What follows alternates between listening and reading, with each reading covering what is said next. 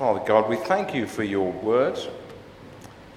We thank you that through it you touch our lives and speak to us. We pray that as we unpack the last in our stewardship series from 2 Corinthians, then you may work in us. In Jesus' name. Amen. Can I ask you please to turn to our first reading today, which was from 2 Corinthians chapter 9. It's on page 1343. We saw in our series on stewardship a couple of weeks ago, we saw that all generosity has its origin in God's generosity, in the character of God himself. That wonderful phrase that Paul uses, though he was rich, yet for our sake he became poor, and so on, in coming to earth in the first place. And the reason for all that was, as Paul continues to describe, so that we could become rich, spiritually rich. We saw last Sunday that Paul wrote about handling money. And handling money is a good place to show things like character and integrity and generosity. Those were the three things we thought about last week. And we finish our series today thinking about sowing generously and giving cheerfully. I hadn't bribed the kids earlier on when we were thinking about the difference between doing things grudgingly and doing things cheerfully, but it was great to see that God's touching some hearts there, that they'd act differently if they were making the choices rather than have somebody else swipe their chips away. To paraphrase Paul, then God loves a cheerful giver because he himself is a cheerful giver. That's why God loves a cheerful God giver, because we're being like him when we're generous. So do turn to page 1343 in the Church Bibles and we'll unpack this text together. Now there's a couple of fields appearing on the screen. Let me ask you, which field would you rather reap in? Which field would you rather conduct your harvest in? On the left or on the right? Of course, we'd all choose that one on the left, wouldn't we? A crop growing abundantly. That's where we choose to reap. And that's where we also choose to sow in that kind of climate, because that's one place with plenty of rain. And you can see in the one on the right that there's not. Paul in verse 6 says, "Whoever sows sparingly will also reap sparingly, and whoever sows generously will also reap generously." So we should do all we can to sow and then reap in a generous way in that field on the left. Now, in case you're wondering, is Dave losing the plot? Is he preaching something about works? Well, the answer is no. That verse. My red light's not very effective in this light. Never mind that. But you can see that in the third column at the bottom, that verse. Whoever sows sparingly will also reap sparingly. That's marked. But look what comes just before it and just after it. The two, one in the second column and the one in the fourth column. Those bits that are in my Bible, they've got a box around them, and actually they've got highlight as well. But the photocopy doesn't really pick that up. The key thing is, it's a good way. Whenever you read something in the Bible that seems odd, that feels a bit out of place, and you think, hang on a minute, think about what comes before it, what comes after it, what comes before. You know the grace of our Lord Jesus Christ, that though he was rich, yet for your sakes he became poor, so that through his poverty you might become rich. And what comes just after it? God loves a cheerful giver, and God's able to make all grace abound to you, so that in all things, at all times, having all you need, you will abound in every good work. Actually, that's a really... One of the things, whenever you see a passage in Scripture that seems a little odd, then actually, taken in the overall context, then that verse is just saying be generous. But sometimes looking at what comes before and after, it helps you find the sense of the thing, helps us understand the context, helps us understand the bigger picture and get some clarity about what this is all about. Because that's what this text is saying. Be generous. Give generously. We had this picture last week, we had it earlier on, the two Mr. Men, didn't we? Mr. Grumpy and Mr. Cheerful. And you'll have seen that I said something about this in attitude to giving, and that's why we were unpacking it with the kids. Incidentally, they won't have the problems of the pillars to see through to this picture when we get our upgrade. The papers which are over there, the AV upgrade, there'll be a screen that they can see straight down the aisle, and you guys as well. I know, Steve, you sometimes like to hide behind the pillar, don't you? So yeah, I know you told me about that. About block. So the eye light. So I can't make eye contact with Steve sometimes when he's hiding behind the pillar. But the screen will be shining down that aisle and at the back as well in due course. Now, sometimes that changing from Mr. Grumpy on the left to Mr. Cheerful on the right happens as we mature as Christians in the faith. We might start off like Mr. Grumpy. I can remember when I first became a Christian, and I can remember thinking, "What's this giving thing about? Why is my faith relevant to that?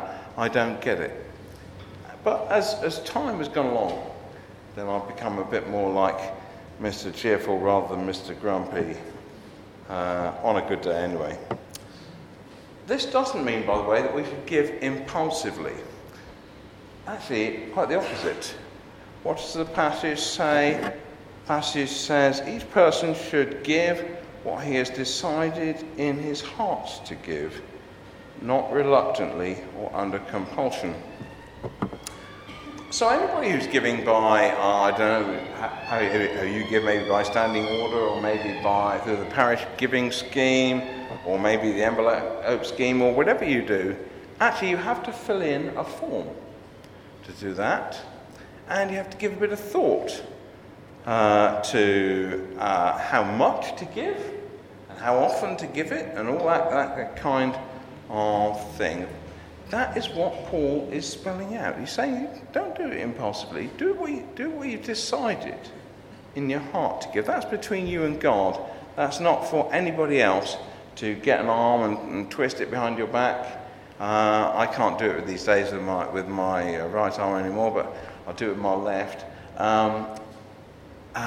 It wouldn't be comfortable if somebody, imagine that, and then somebody just pulls it a little bit further than you can manage and is hard and uncomfortable. God doesn't want us to be like that with our giving. He wants us to be more like this. Let's look at our next one. Features Mr. Cheerful again.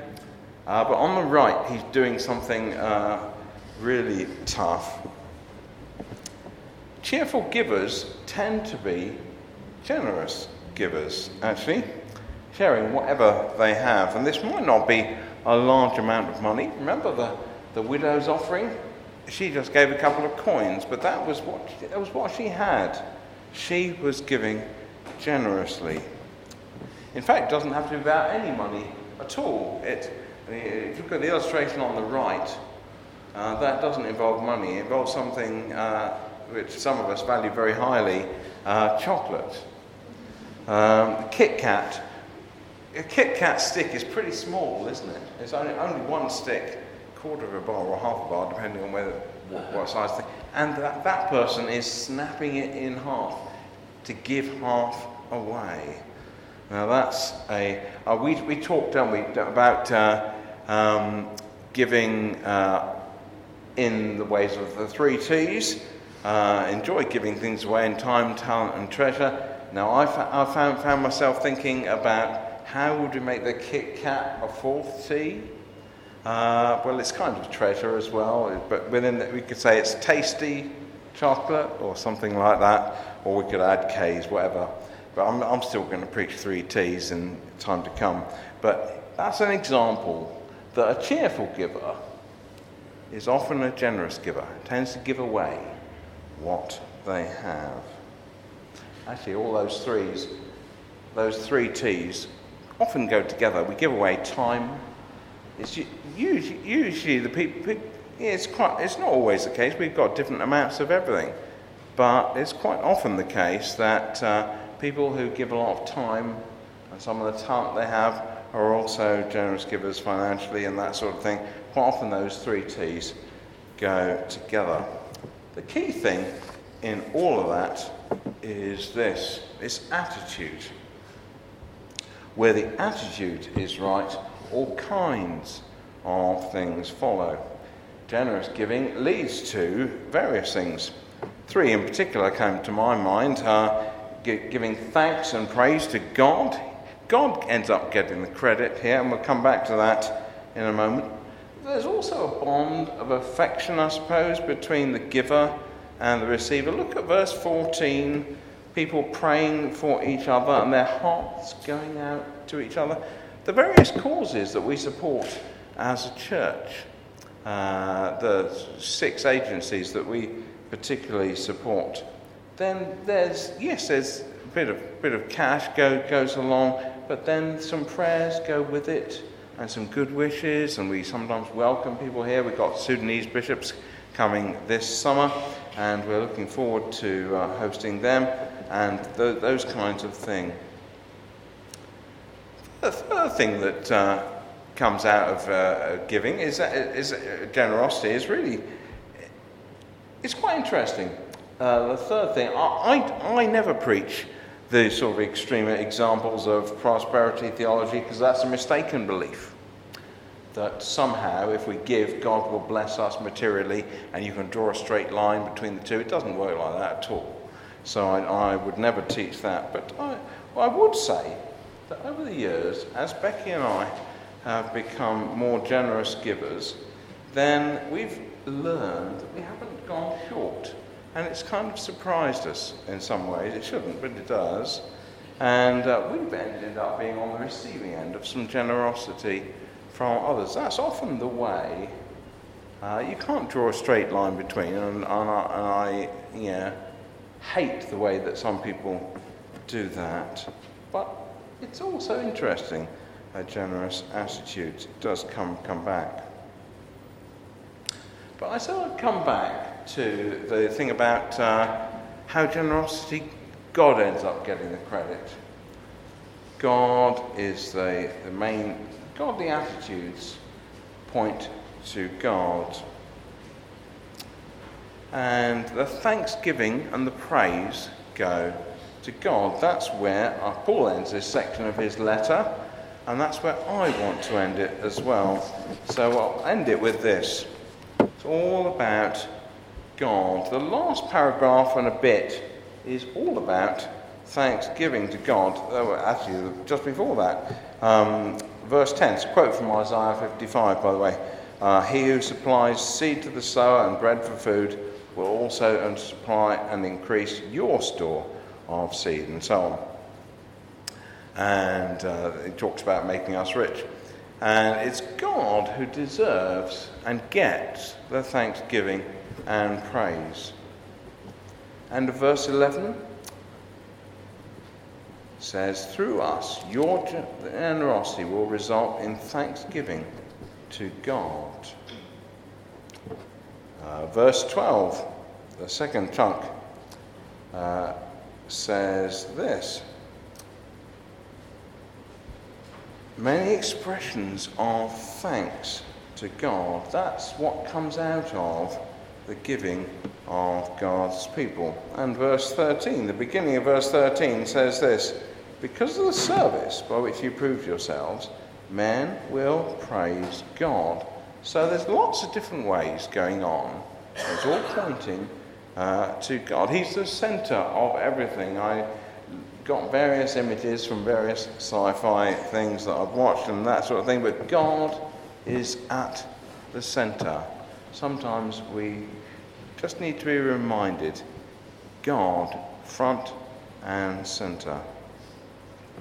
Paul wraps up what he says about generous giving by just reminding them that generous giving isn't about us and finances primarily. It's not, the most generous giving is not about finance at all.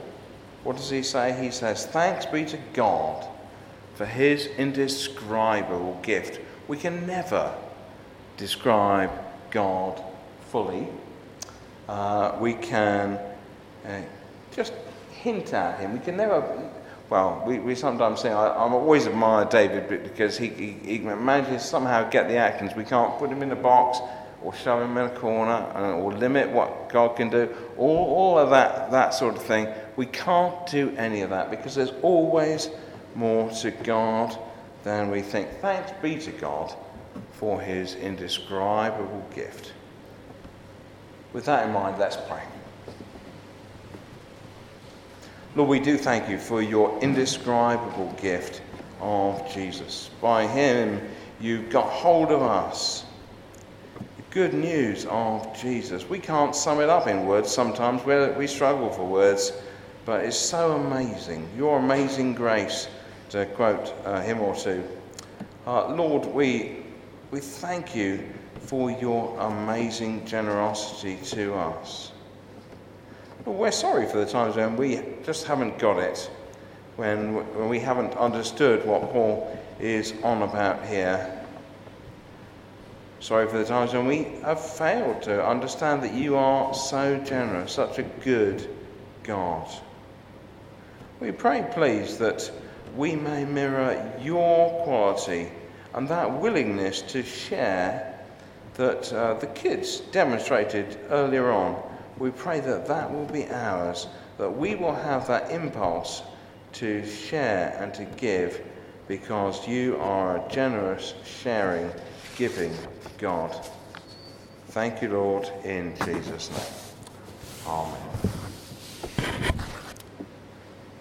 Can I ask you please to stand and we'll affirm our faith together. For those of us who regard ourselves as Christians, we'll share something of our faith together.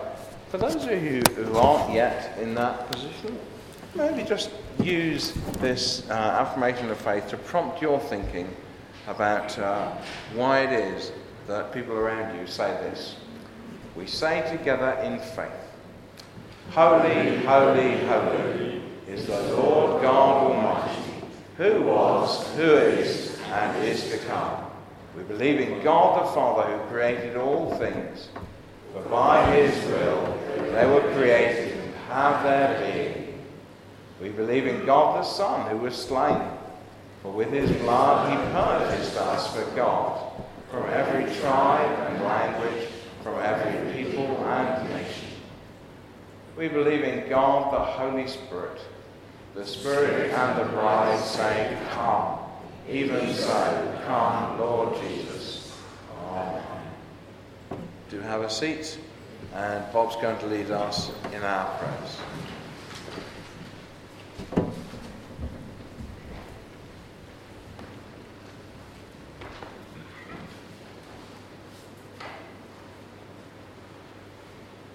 Let us pray.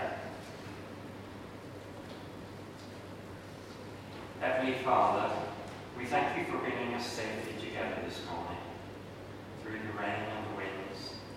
We pray for all those who've not been able to get here. We pray for all in our country as storms and floods affect everyone, and we especially pray for safety for those who are travelling, and for all those whose homes are affected. We especially pray for all the emergency services and hospitals, and those who are called upon to put their own lives in danger for the sake of those in peril. Lord, in your mercy, hear our prayer. Lord, we especially thank you for all the many gifts to us throughout each day.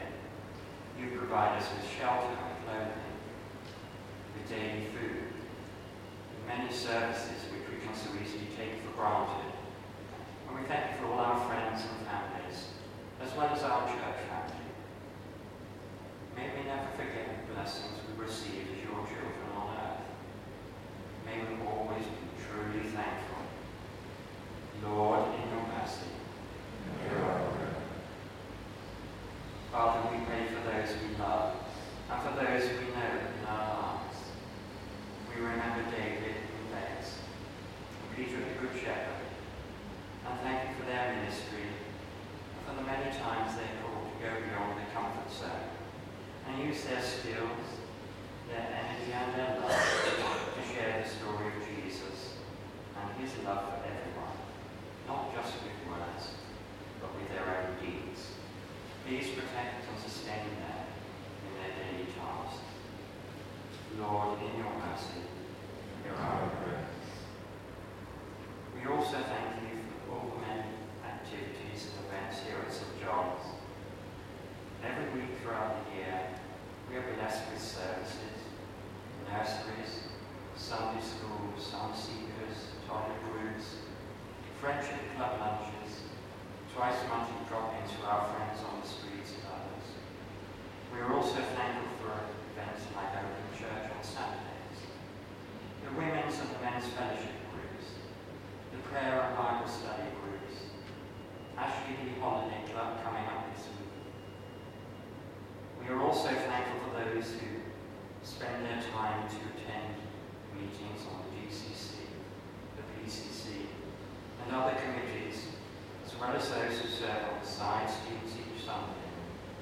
Thank you for our Virgin and all she does for dealing with finance, tech, catering, those who manage the readers, and those who lead the prayers. We also thank you for the gift of music and for those who provide it. We also pray for the work of Roots to Roots and Full Time Pastors.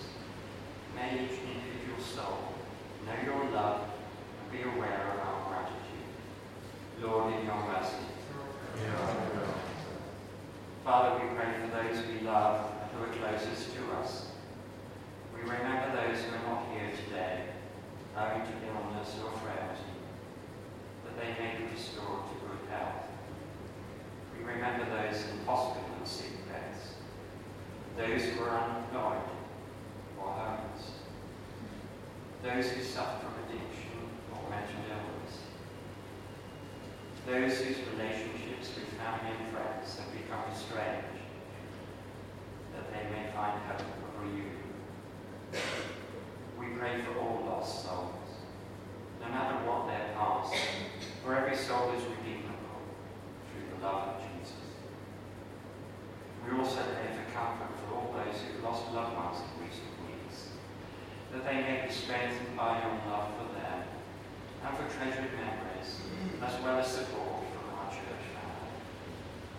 Lord, in your mercy, hear our prayer. Father, we pray for all who suffer, for those persecuted for their faith, those who are helpless and struggle to survive in lands torn apart by violence and destruction. We pray for freedom for all people, for a right to live a happy, prosperous, safe, and love-filled life.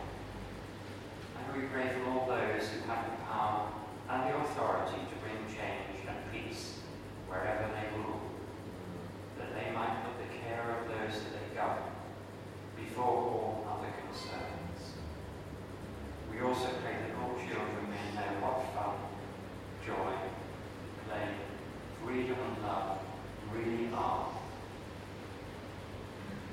We pray for more concern and action in dealing with the environmental crisis in our world, the world you gave to us.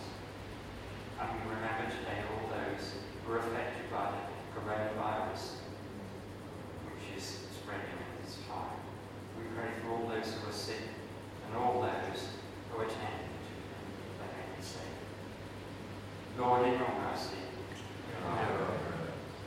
gracious Father, only you can truly know what is in our hearts and minds, what we think and feel each day, from waking to sleeping, how we deal with every challenge, Help us to pray for the strength and the courage to really live the Christ-filled life, using our hands, our skills, our treasures, in your service unconditionally.